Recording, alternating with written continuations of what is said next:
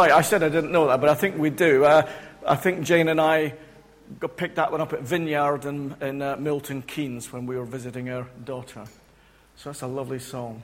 Isn't it? It's quite interesting that there was a slight section there, whereas the singers, we hit uncertain territory, so it faded. And then all of a sudden, when you found that solid ground, it just erupted. And that's maybe a little bit how we should be looking at Christ this morning. Yes, as we go out and about, we're going to be on a bit of shaky ground. We're going to be unsure of ourselves. But we have an anchor in Christ that we need to be sure about. That's us on solid ground. Okay, may the Lord protect you guys this morning as I bring what I believe to be His word. If not, I'm sure somebody will shoot me afterwards, but gently. Here we are in the Gospel of Mark. I want you to picture the scene. A large crowd had gathered yet again. It's getting common. Jesus, wherever He goes, for whatever reason, people come out. And they come out in such a fanatical way. You know, they don't stop and do the picnic lunch. Everything goes to the side. They just want to be there because this guy is billed as a phenomenal speaker, a worker of great things, miracles. And that's why you had 4,000 men plus other appendages, young and old, who gathered there without food. They were the ones who were prepared to walk to Glastonbury. They were the ones who were prepared to climb the Tor and to sit there with no sustenance for 3 days, hanging, listening to every word. Now, sometimes, I was sharing with Adrian earlier, I started doing a lot of walking, and I walk first thing in the morning before breakfast. So I try to do 4 miles. And sometimes when I go out and get 100 yards down the hill, I start to tremble and feel weak. Now, a couple of years back, I was diagnosed with type 2 diabetes, so that's obviously something to do with sugar levels. Think about the people who were on that hillside for the 3 days. If I feel weak after 100 yards, they must have been flopped out. And yet, Jesus had them transfixed. Now that's a superb illustration of the desire, the hunger to learn. Now, we then come to an act of compassion because even Jesus eventually sees that they're hungry. Jesus felt for the crowd. They were there concentrating on His every word, and for so long, and they must have been absolutely famished. What happens when you get really hungry? How do you know you're hungry? Can you tell me?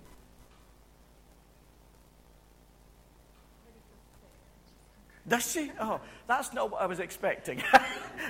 Does anybody have any other symptom when you feel hungry? Yes. Your belly rumbles. Now you think of 4,000 plus people, 3 days without food. Do you think they even heard Jesus speaking? Rumbles. I mean, maybe that's shaking the mountains. Wow. So Jesus is saying, look, they've been here 3 days. They'll never make it home. They're famished. And he looks at his faithful disciples. He said, come on, guys. You've been with me for now quite some time. You're learning what we're going to do. And the disciples have big question marks over their heads saying, duh. Where can we get enough food or bread in this desolate place? Now, there's another word, desolate. So you weren't talking about having a grand open-air meeting at the local park. They were in a desolate place. Verse 3 says about sending them home famished. And then the disciples saying, where can we get the food? So they aren't even listening to Jesus in the comfort of comfortable surroundings. It's desolate. It's out of the way. From ordinary, everyday human perspective, it's a straightforward question. I mean, if you don't have food in your pockets or in your bag, you say, okay, Lord, where do we get the food? I mean, that's what we do. Because we look on the surface. We see what's around us. We can appreciate the beauty. But we still have the inability, like the disciples, to see below, to see the depth. So Jesus has to give them the answer. But he answers the question with a question. How many loaves? 7. So Jesus does what comes to him naturally. He blesses the loaves and even blesses the few fish, and he feeds the crowd. They were filled and satisfied. 4,000 plus people are filled and satisfied. Where have we had that before? Anybody tell me? Where have we had it before? This is a repeat, isn't it? This is a sort of rinse and repeat job. Only a chapter before, he did an even bigger job. He fed how many? 5,000 people. How many? Okay, here's a silly question. How many is 5,000 people? That's obvious. It's 5,000 people. But how do you quantify that? If you had 5,000 people, how many people can you get in here this morning? What's the capacity? About 50. So how many? So that's about 100. Is that right? 100 times 50? Is that my mathematics right? So if you had 5,000 people wanting to come in here this morning, apart from being absolutely ecstatic, what would you do? Is there a place around here where we could all just go out? No? The field. Yeah, absolutely. And that's where maybe they were, a desolate place. 5,000 people. And yet they were all satisfied with a few loaves and a few wee fish. And yet the disciples still hadn't learned. They were still approaching the question, how? How can we do this? We don't have anything. They had forgotten who they were with. And then we have the Pharisees and Herod. They come to Jesus and demand a sign. It's a bit like going to a magician and saying, show us a sign. I like the way they say, show us a sign, make something disappear. The two don't go together. But Jesus is blunt. He doesn't mince his words. Why does this generation need a sign? No sign will be given. And he leaves them there and goes to the other side in the boat. I think this is amazing. He takes the disciples, the ever faithful disciples who've been with him, learning with him, working with him, feeding upon him. And would you believe it? These amazing saints of God forget to take the food. You know, we put disciples, we put them on a pedestal, and yet they were ordinary, everyday people who forget things. Okay, come on. Who forgets things? Yeah. This morning, I live by tea. I'm an Earl Grey tea freak. Okay? Earl Grey or good coffee. I will have a pot of Earl Grey tea to myself first thing in the morning. I will possibly have a cafetiere of coffee at 10:30, 11 o'clock. I'll have a pot of Earl Grey tea in the afternoon and sometimes one in the evening. So I like my tea. This morning, I was relaxed in the chair. I had my porridge and I poured out my cup of Earl Grey and I'm just contemplating the drive here. And the tea, the taste this morning was oh so delicate. It's my teapot. It's there. I never clean it. It is stained. It's the flavor. And this morning, that flavor was oh so delicate. And do you know why it was oh so delicate? Because I forgot to put the tea leaves in. Yeah, laugh at me. Yes, mock the afflicted. Who also here has ever forgotten to put the tea leaves in? Come on. Yes, oh, welcome to my world. We are fallible. We forget things. They'd forgotten to take the bread. Now, what I want to do here is a question. Jesus knows the disciples' hearts. He knows what they're thinking here and here. He knows them better than they know themselves. And he tells them to beware of the yeast of the Pharisees and Herod.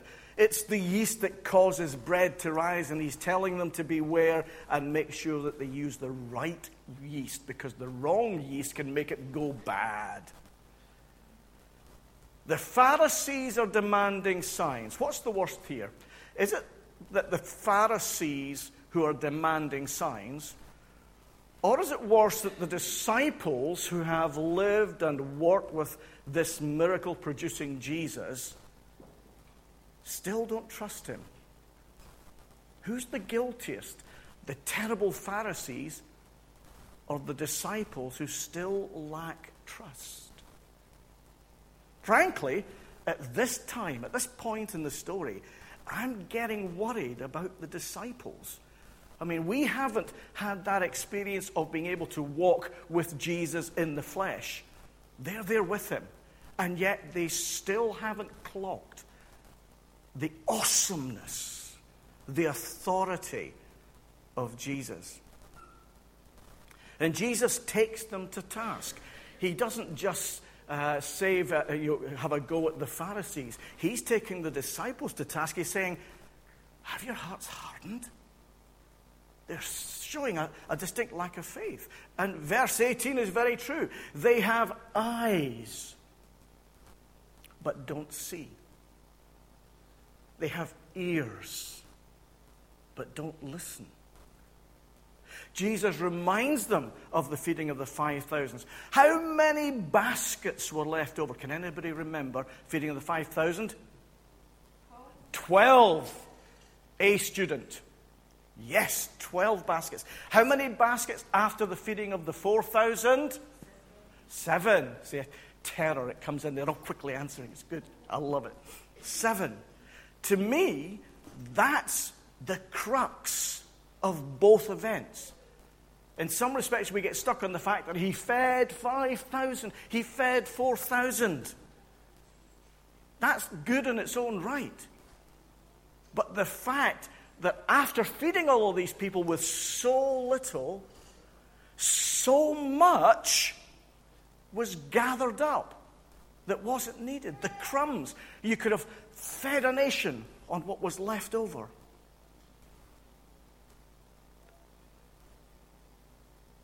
Do you understand yet? Their eyes and understanding still hadn't taken on board the immensity of Christ. I remember a few weeks back when our young pastor Shayla was preaching, she shared, Jesus didn't just come to make us better people. If he had, he would have done a good job. But we can do that. We can encourage each other. We can mentor these lovely young folks. We can encourage them in the right direction, give them words of wisdom, because as we're getting older, you know, when you get to Adrian's age, you build up a lot of wisdom. He's not going to feed me now.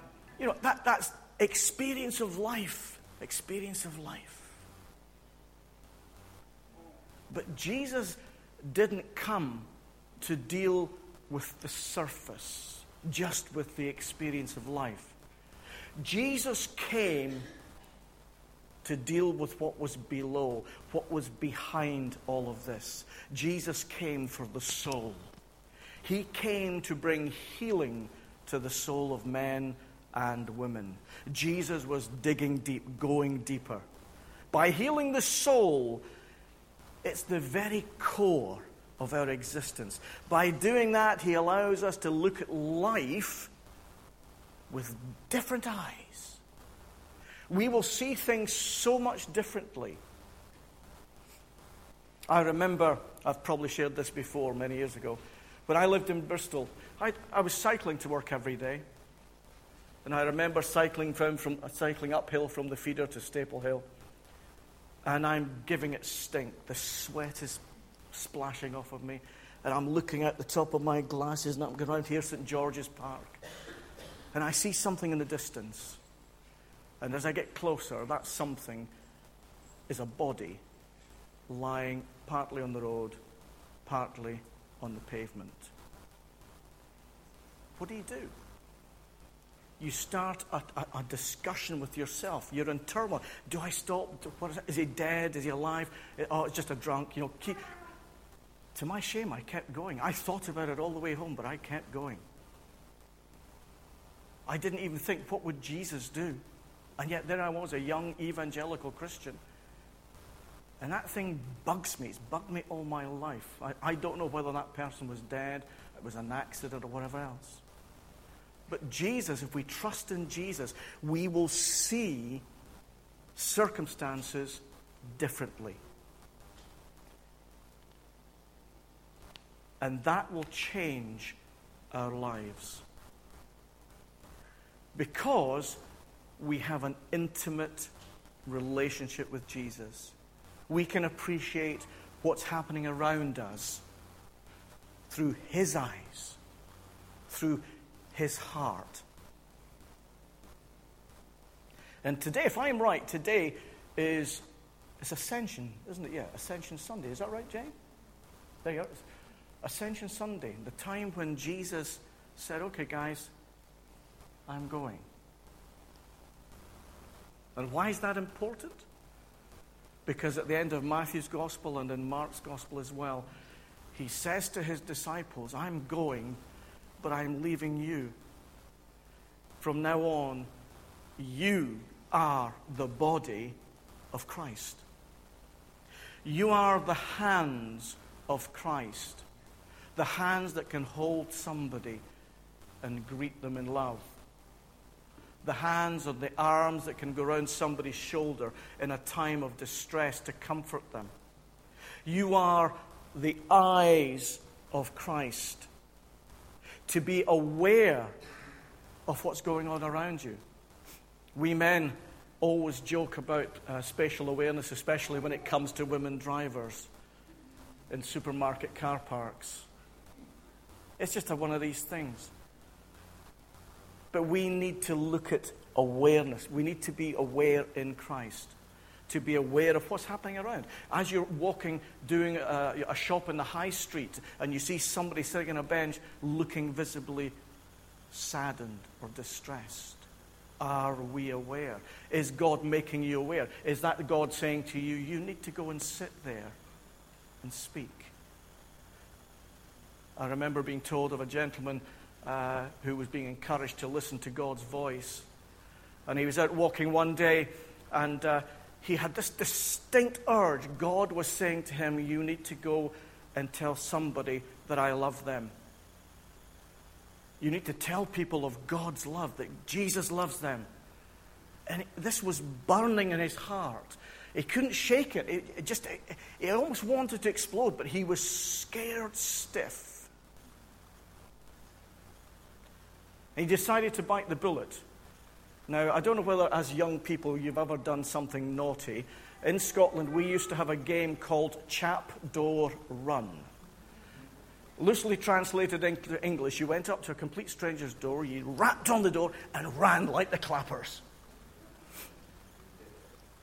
This guy might have been Scottish because he went up to this door. He didn't hit the door, he threw the letterbox open and shouted, God loves you! And then haired off. He could have got an Olympic gold. Later, he learned that inside that house, there was a person standing on a chair with a noose round their neck. Life had dealt them badly. And as soon as he shouted, God loves you, something happened. The noose was taken off and a life was changed. a seemingly stupid act, almost like a vandal at the door, and yet a life was saved. So God is saying that you are the body of Christ. And right now, I can see it in your eyes, because I know I feel it. We feel so insignificant. What can we do? I mean, who are we to do great things for God? And yet His Word says that you will do even better things, even greater things than I did. But only if you live in Christ. Only if you go out there today in Christ, trusting in Him. Because He is the one that can take a little and make it go a long way. I don't care how young, how old you are, how clever you are, how silly you are, it doesn't matter. You can do a lot for Christ. He is the one who can take you just like the saffron that young man spoke about. And you're the one that can be that drop in the pond that sends a humongous ripple out that affects and changes people for good. You won't just be making people better because you are looking through the eyes of God on those folks with His compassion, with His love. Everyone here can make a difference, a huge difference. It's all about trusting in Christ. Hands up those who feel super spiritual and super strong in their faith. Okay. Hands up those who feel as if they struggle to have a smidgen of faith. Anybody? Yes? Yeah, that's fine. It is not how much faith in Christ you have. That in itself can be insignificant.